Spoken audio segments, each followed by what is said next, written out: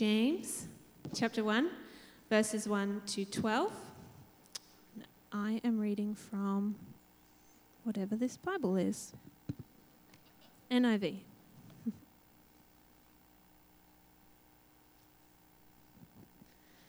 James, a servant of God and of the Lord Jesus Christ, to the 12 tribes scattered among the nations, greetings.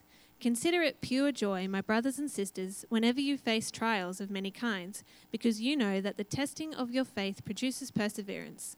Let perseverance finish its work so that you may be mature and complete, not lacking anything.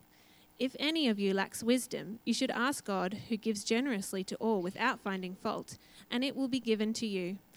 But when you ask, you must believe and not doubt, because the one who doubts is like a wave of the sea, blown and tossed by the wind. That person should not expect to receive anything from the Lord. Such a person is double-minded and unstable in all they do. Believers in humble circumstances ought to take pride in their high position, but the rich should take pride in their humiliation, since they will pass away like a wild flower. For the sun rises with scorching heat and withers the plant, its blossom falls and its beauty is destroyed. In the same way, the rich will fade away, even while they go about their business. Blessed is the one who perseveres under trial, because having stood the test, that person will receive the crown of life that the Lord has promised to those who love him.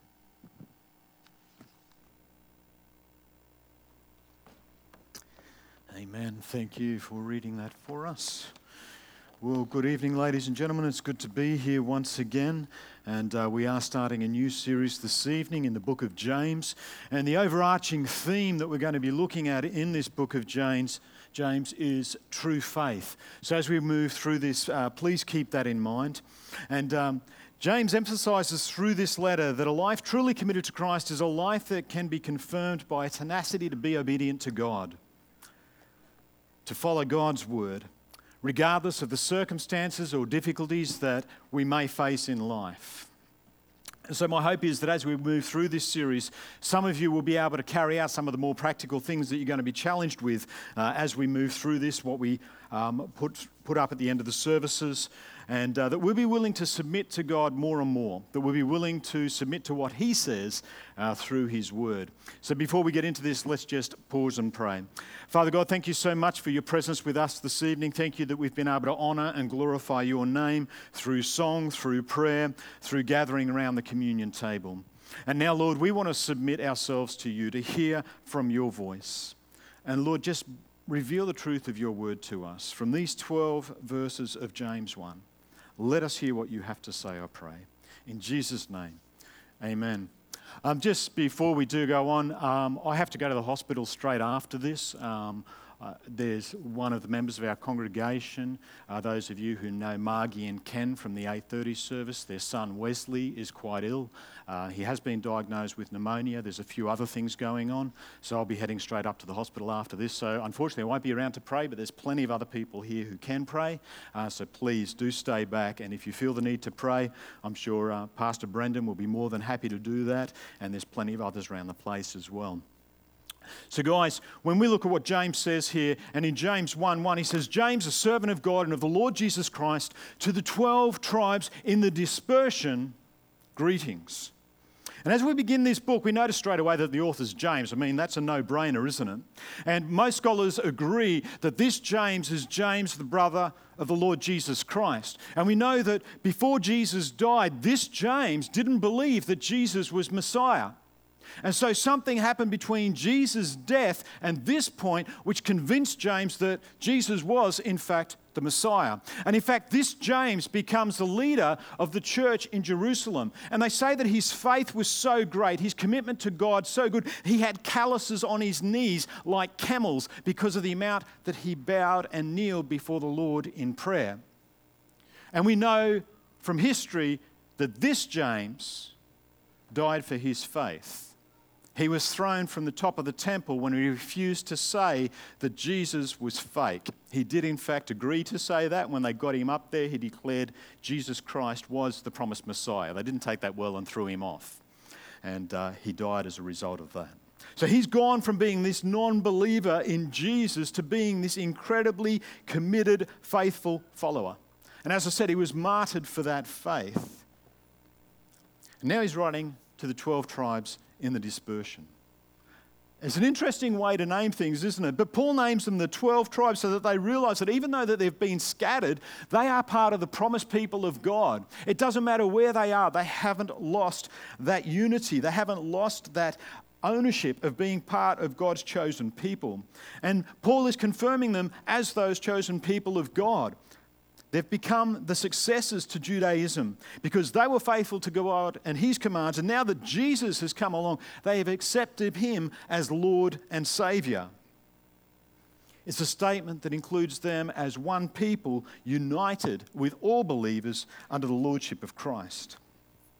And we think back to Acts chapter 8, there's that terrible persecution that is going on, and Saul is empowered to go out into all areas to grab anyone who are followers of the way and to persecute them, to put them in jail, to put them to death, whatever it takes.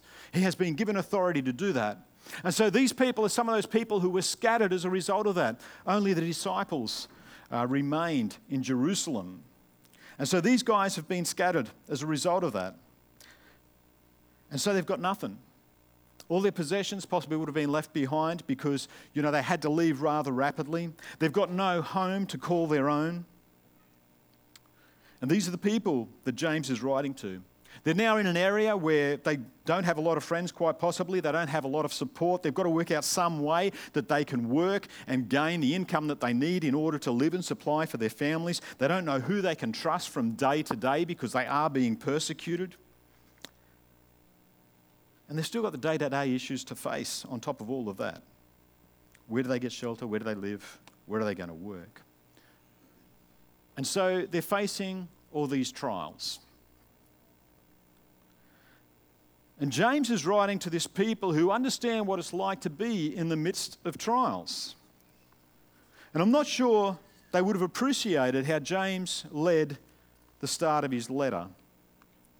In the midst of their struggles and heartaches and pain and everything that is going on, James says this: "Count it all joy, my brothers, when you meet trials of various kinds." And James is writing to people who are possibly in the midst of the greatest suffering that they have ever faced. I'm not sure how they would have come together to hear what James has written, but I'd imagine that there would have been this great anticipation, that there would have been these words of wisdom in how they can deal with the current situation and move forward in their lives and things like that. They would have been looking for that guidance from James. And I think the last thing on their list when they're thinking about the suffering and heartache they had would be, count it all joy. Rejoice. Be glad. Regardless of what is going on, regardless of who is chasing you, regardless of what you've lost and left behind, regardless of the fact that you're struggling, count this as all joy. Seriously, who needs enemies, hey? If the guy on your side saying things like this. How many of us have had those conversations with people who are no longer living the Christian life, and they start off with something like, "Charlie, if only you knew how bad he treated me, you would understand why I'm going out with this guy who's not a Christian." Or the other way too, "If you only knew how badly she treated me, and that's why I'm going out with this non-Christian. If you only knew how that church treated me, then you'd understand why I'm no longer involved." And it's like the hardships and the struggles they are facing are adequate excuses to turn away from God. And here James turns that thinking on its head. He says, whatever heartache, whatever suffering, whatever pain, whatever struggles, whatever trials, count it all joy. Count your trials all joy. And various kinds, all kinds. And he's saying to count it joy because you will benefit from it. Sometimes those trials are part of the normal day-to-day things that we do. Sometimes they're a result of those things that we know we should be dealing with, and we're finding it very, very difficult to overcome. These things are unhealthy things in our lives that we know we need to deal with, but it's just so difficult. We're finding it hard to overcome them. And some of them are the attacks of the evil one. Don't always say it is the devil. I don't think it is a lot of the time. I think it's our own personal choices, but sometimes it actually is. But in all of these things, if we trust and lean on God, the experience will not be wasted. In verse 3, we see that it tells us that testing of our faith produces steadfastness. And the root of the meaning of testing here is approved character. That's what the Greek word actually means. So when we consider that, we see that the testing of believers' faith is so they will become the approved character that Jesus desires them to be. We've given this opportunity, we've given our lives to Christ, and we are called to be like him. As Jesus himself started his ministry, what happened? He was led out into the desert and he was tempted for 40 days. He overcome all those temptations. He was strengthened for the ministry that he was to face. And if we confess faith in Jesus, then why do we think it's going to be any different for us? Why do we think our lives are going to be lives where we don't face temptations? And I'm really hoping that it's not the case anymore amongst Christian circles, but I know when I was growing up, when I was about 18 or 19, which was a terribly long time ago. Yeah, I kid you not. How long ago was that? 30 odd years. Wow. That's pretty scary. But when I was growing up as a young Christian, there was this whole theology, false theology, I must say, where we were told that Jesus loves us. That's true. But when Jesus loves you and you come to Jesus because he loves you, he's going to make everything better. If you've got financial difficulties, don't worry, come to Jesus. He's going to make that so much better. If you've got health issues, don't worry, come to Jesus. He's going to make that better. If you've got relationship issues, don't worry, come to Jesus. He's going to make that better. It doesn't matter what you're facing. You come to Jesus, he's going to make it all better. Your life is now going to be so awesome. You're going to have no problems at all. Is that still said today by some people? It is. Oh, wow, that's scary. If I ever say that to you, just belt me one, will you? It's just simply not true. It is simply not true. And the thinking that they had was that, well, they still have obviously, is that in coming to Jesus, we will have lives which will make everything better. We will have lives which will make us happy. But we aren't called to follow Jesus so we can have happy lives. We're called to follow him so we can have holy lives. And when we think about the word testing here, it's also a word that was used by silversmiths in the day. And what would happen, they would get this vessel and they'd put this silver in it and they'd melt it down. And when it reached a certain temperature, all the rubbish would rise to the top and they'd look in and they'd scoop that off the top. And then they'd put it back in the fire, they'd heat it up again, and more of that rubbish would come to the top and they'd scoop that off. And they'd keep doing this process over and over until eventually, when they looked down upon the silver, they saw a perfect image of their own face. It perfectly reflected them. And so when we talk about this testing here, this is the testing that Jesus puts in our life, and the testing is done so he purifies us. So ultimately, when he looks upon us, come that day when we'll stand in his presence and his glory, he will see himself reflected. That's what he wants for each one of us. And so he's going to put us through the trials and testing. The rubbish is going to float to the top. And you've got a choice then to flick it aside and say, Lord, I know that's not of you. Please take that from me. Let me be the man of God you want me to be. Let me be the woman of God you want me to be. And he's going to test you again. He's going to purify you. And come that day, he's going to look upon you.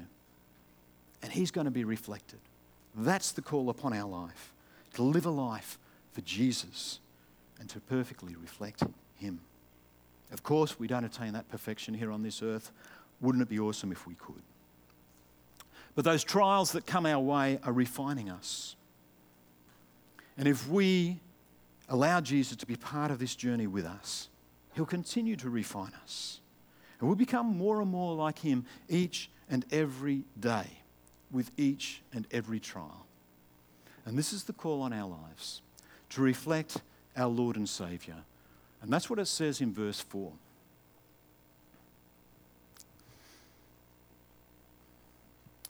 Let steadfastness have its full effect, that you may be perfect and complete, lacking in nothing. So this testing that comes does so that again, we will stand in his presence, perfect and complete. We will lack nothing. That's what this scripture says. And I believe this tells me the things that come against me are unpleasant. Some of them are just flat out nasty and mean. Some of them hurt us physically, mentally, But as all of God's plans and purposes come together, as we look back over our lives, each and every one of them made them more like Jesus. If we cling to him, he refines us. He draws us to himself.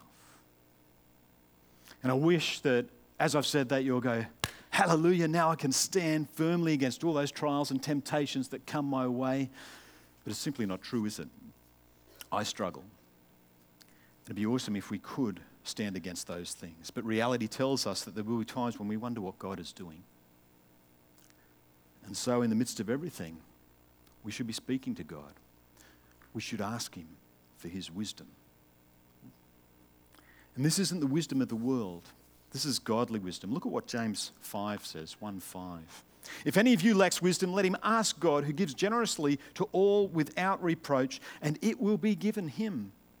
When we consider what is said about wisdom in the New Testament, it's generally talking about understanding God's plan and purposes. And the God-given wisdom is that determination to not only understand what God is calling us to do and our place in these plans and purposes, but to live accordingly in obedience to God's call on our lives.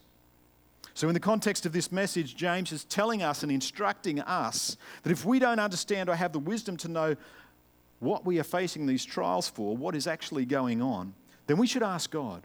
And if we do, then God will provide us what we need to understand the situation that we are in. With wisdom like this from God, we can cope with the trials that we face. Godly wisdom allows us to have a view of our trials and to have his perspective. And we realize that even the difficult circumstances that we're facing, there is the potential or opportunity for God to be glorified. And if we humbly come before God and ask him to increase our wisdom or give us his wisdom, verse 5 tells us he will do so generously and without reproach. But there's a condition. We shouldn't doubt. Don't doubt. And James has told us about the character of God, how he's willing to give us whatever we need in order that our lives will honour him. But now he wants to deal with individuals who don't receive the wisdom they need.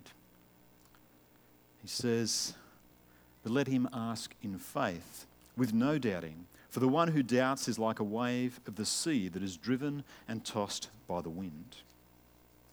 We're called to ask God for what we need without doubt. We are to be men and women who, when we pray, believe that God hears us, and then he answers us according to his will and purposes. And the imagery that he uses here to describe those who do doubt is a wave which forms and breaks in whatever direction the wind blows it. And there's a similar idea expressed back in Ephesians. And this is talking about our maturity. And it also says that we may attain the full knowledge of the Son of God, to mature manhood, to the measure of the stature of the fullness of Christ, so that we may no longer be children, tossed to and fro by the waves and carried about by every wind of doctrine, by human cunning, by craftiness and deceitful schemes. It's all about our maturity as Christians. Our prayers must be prayers of faith. We must believe what has been said here in James, that God does not hesitate to give us. It's us who hesitates to ask. And the faith that has been spoken about here is the type of faith that does not hesitate to ask God for what is needed. It is a faith that is manifested in action. When we doubt, it has this stifling effect on us. And I think I've shared with you before, God's asked me to do some pretty crazy things, and I've done some of them. And I was walking through Carindale, and this guy was in a wheelchair coming towards me, and God said, I want you to go up and pray for his healing. I didn't do it. That was just madness. That was just crazy. I was afraid nothing would happen. And is that my call? It's not. God called me to pray for that guy. I mean, how awesome would it have been if I had the faith just to walk up and say to this guy, hey, God's just told me to pray for you. I'm just going to pray for you, man. Let's see what happens. And I just prayed for him. This guy went, what? And got up and walked away. I mean, how awesome would that be? But we'll never know if that's what God was going to do. How much more awesome would it have been if I had gone up there and I had prayed for this guy and said, God's just told me to pray for your healing, and I laid hands on him and I prayed for him and nothing happened. I went, hey man, this is in God's hand. Let's wait and see what happens in the future. God told me to pray for you. Let's see what happens. And wouldn't it be awesome if I get to glory and that guy that I prayed for is actually standing there and, he goes, you know what? I didn't actually live locally. I didn't know who you were. I couldn't come and see you. He said, but a year or so later, I suddenly got healed. And I believe it's because you prayed for me. We're going to have witnesses like that in heaven because we've done something crazy and we didn't see the result because that's not in our hands. That's in God's hands. We're just called to be people of faith who do what God has called us to do. I didn't do it.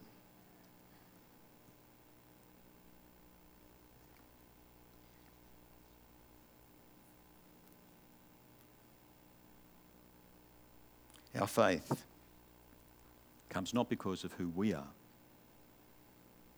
what we can do, but because of who God is and what He has done. And true faith, the ability to trust God, comes when we understand who He is. And here in this first section of James, God is portrayed as the one who gives freely and generously.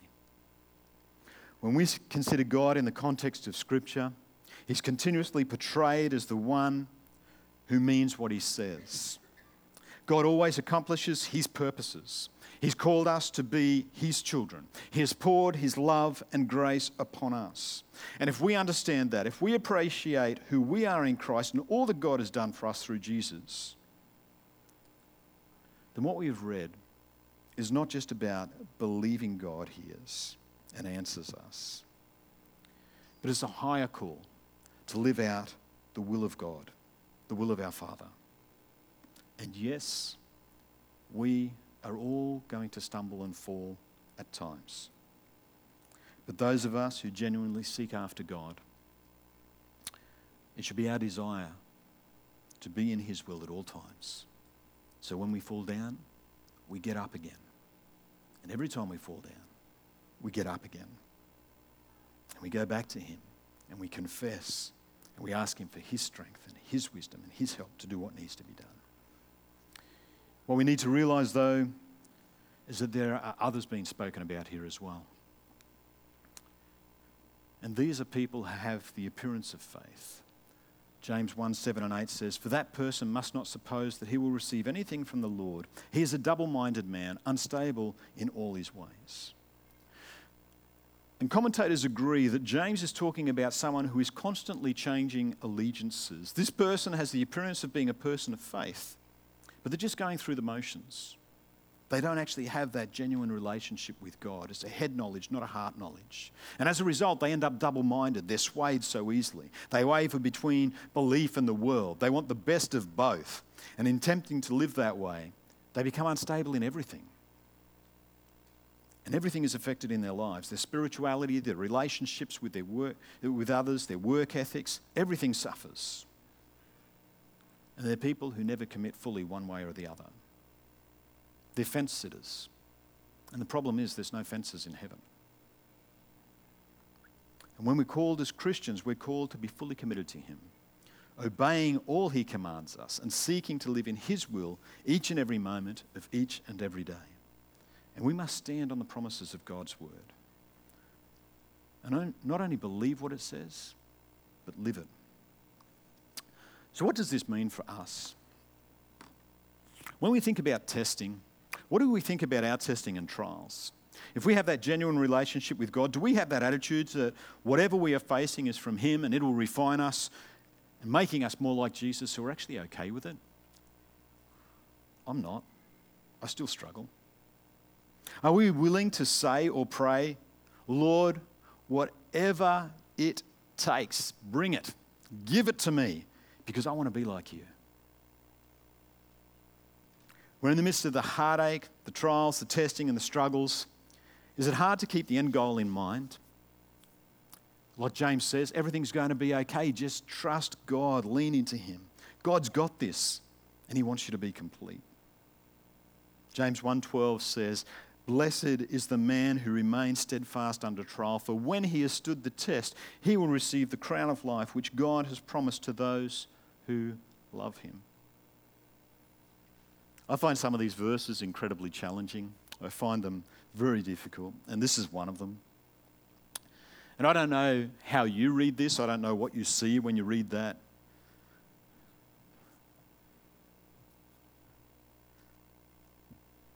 And when I read that and I think about some of the trials I faced, this to me says that for those who've stood, remain steadfast under trial, who stand firm, they're the ones that receive the crown of life. Those who remain steadfast are the ones who love Jesus. And I find that very difficult.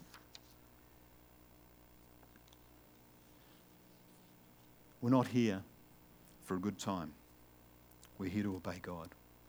We're here to persevere when that obedience brings us trials and opposition. And when we do, we'll receive the crown of life. A crown that says we continue to love Jesus even in the most difficult times. And I have a few challenges for us, a few things that I think we should try and do as a result of what we've heard from James this evening. Some of us have this habit of complaining about our lot, the things that are going on in our lives. And some of us just do that continuously. I'm not singling anyone out. But James tells us that we should count that as all joy, pure joy. And so, if you're one of those people who sometimes always speaks about the negative and things like that, I want you to think about the people that you usually go to, because usually you have some who will sit and listen and pray with you and encourage you. I want you to think about those people, and I'm asking you to contact them this week. I'm asking you to just touch base with them once more. Or not once more, do this a lot. And instead of unloading on them, instead of venting to them, can you just tell them one thing that God has done in your life that's actually good? Can you tell them about how God has moved in such a way that you know it's God? And just encourage them in the midst of the negativity they've taken, that God is doing a work in your life. And tell them about how God's helping you grow, even though there's so much stuff that's come against you. I don't know how many of you journal. I struggle with journaling. Praise God, I've been able to journal for quite some time now. But if you don't journal, please consider journaling. And trust me, just vent there. Just write out all the rubbish that's going on in your life, the things that you find difficult. If you're questioning God, write that out as well. And just basically just have a spew tank. Just write it all out. And then come back to it the next day. And look at what is actually written there. And just make some notes on how God might be growing you in that situation. What is God doing right at that time where he might be able to put a positive spin on some of those negative things that you've seen? And ask him to help you. Ask him to encourage you in the midst of that. This week, when you pray, think about some of those you know who are going through difficulties. Pray for them. And ask God to grow them through whatever they're facing, that they will come out a better person than what they were before those difficulties started. And finally, think about those people around you, even tonight, those Christian men and women. You might have noticed them step out in faith and do something for the very first time, something that was very, very difficult for them. You might have noticed them growing spiritually. They might have started talking about the passages of Scripture they're reading during the week. They might have said something encouraging to you that just let you see that they are following God in their own way as much as they can. And what I'm asking you to do is just encourage that person. Just tell them that you've seen God in their life and you want them to continue to grow in maturity with the Lord, and that they should keep going, that you're encouraged by the fact that they're committed to our Lord and Saviour. Let's pray. Father God, I thank you so much for your word from James this evening. Thank you, it's such a powerful book. And Lord, I just pray that some of those challenges have resonated with people and that they'll want to do that, Lord, so we can become more united as one people. So, Lord, we can be spurring each other on in faith, Lord. And Lord, we are going to face trials. There's people gathered here tonight who are facing terrible trials, Lord. And I just pray that in the midst of those trials, Lord, they will be able to see your hand. They'll be able to acknowledge that even though it's difficult, you are there loving and supporting and carrying them, Lord. Will you just come around them? Will you build them up in the faith, Lord? Will you bring Christian men and women around them, Lord, who can just spur them on and tell them that you're present? More than anything, Lord, we need more of you. We want more of you. Strengthen my faith, Lord. Strengthen our faith. In Jesus' name, amen.